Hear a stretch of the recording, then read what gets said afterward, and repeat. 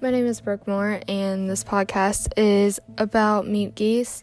Miep Gies was born February 15th, 1909, in Austria. She was born into a Catholic family, however, they were not very wealthy. Due to their lack of money, her parents thought she would have a better life somewhere else.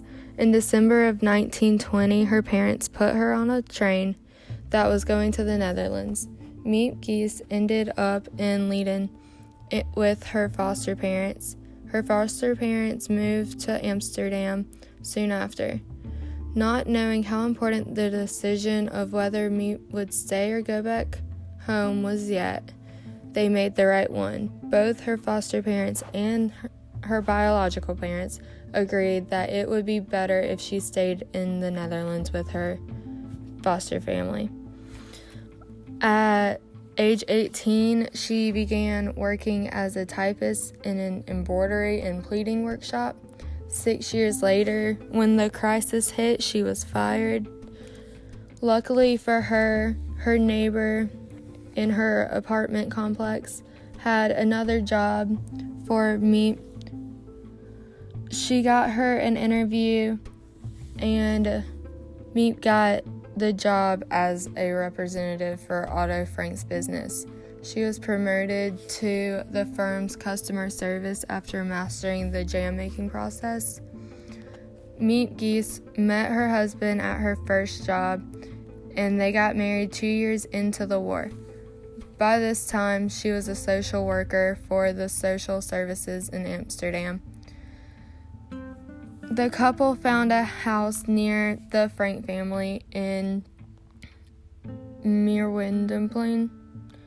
One day, Otto Frank called Miep in and told her a plan for all of them to go into hiding. This included Miep, her husband, Otto Frank, his wife, and kid. Miep did not hesitate when asked for her help to get his family into hiding in the secret annex. Margaret got a call on July 5th, 1942. Otto and Edith Frank decided it was time to go into hiding. They called Miep and Jan to tell them to bring their stuff to the hiding place, and they went into hiding the next day. Miep picked Margaret up, and they went to the Otto's company on the prison drafts. Otto's family went there by foot. Once in hiding, they had to figure out a routine for how they could stay hidden. All the helpers divided up the workload. Miep took care of the meat and vegetables. Anne Frank, Otto Frank's daughter, wrote about their situation and how Miep was like a pack mule, and explained how she figured out how to get vegetables every day and brought them home on her bicycle in shopping bags. Miep also would figure out ways to bring people in hiding library books to keep them educated and entertained. The Van Pels and Fritz Pfeffer joined the Frank family in the secret annex. They helped Miep with the workload due to having to take care of the 8 people in hiding with them, and the fact that the Otto family company had to continue as normal. During this time, Miep and Jan Gies were also hiding Kuno van der Horst in their own home. Kuno was a 32-year-old that had to go into hiding due to the fact that he refused to sign a declaration of loyalty to the Nazis. Miep walked in on Anne while she was writing in her diary, already knowing about the diary. Anne gave her a grim look and slammed her diary shut. Anne told Miep that she was also writing about her. Miep, not knowing how to respond, replied with, "I'm sure it will be lovely." Anne did not know that Miep kept notes of her diary.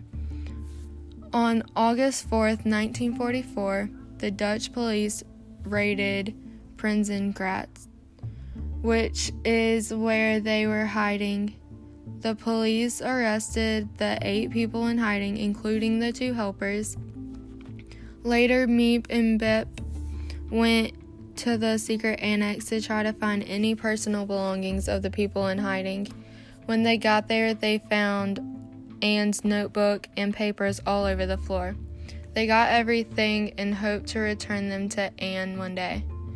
Miep took a big risk by walking into the headquarters of the Sicherheitsdienst as one last attempt to free the ones arrested.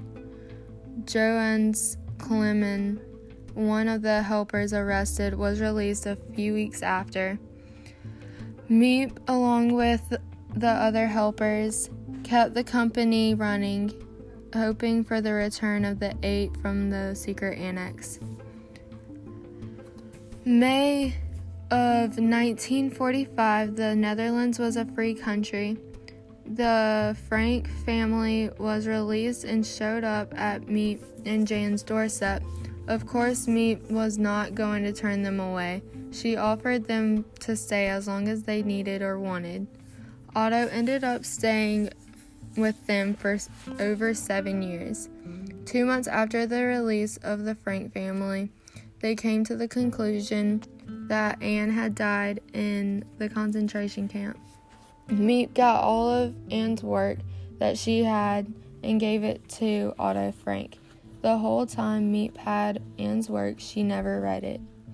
After the publication of the diary and Otto insisting on Miep reading the story, she finally did.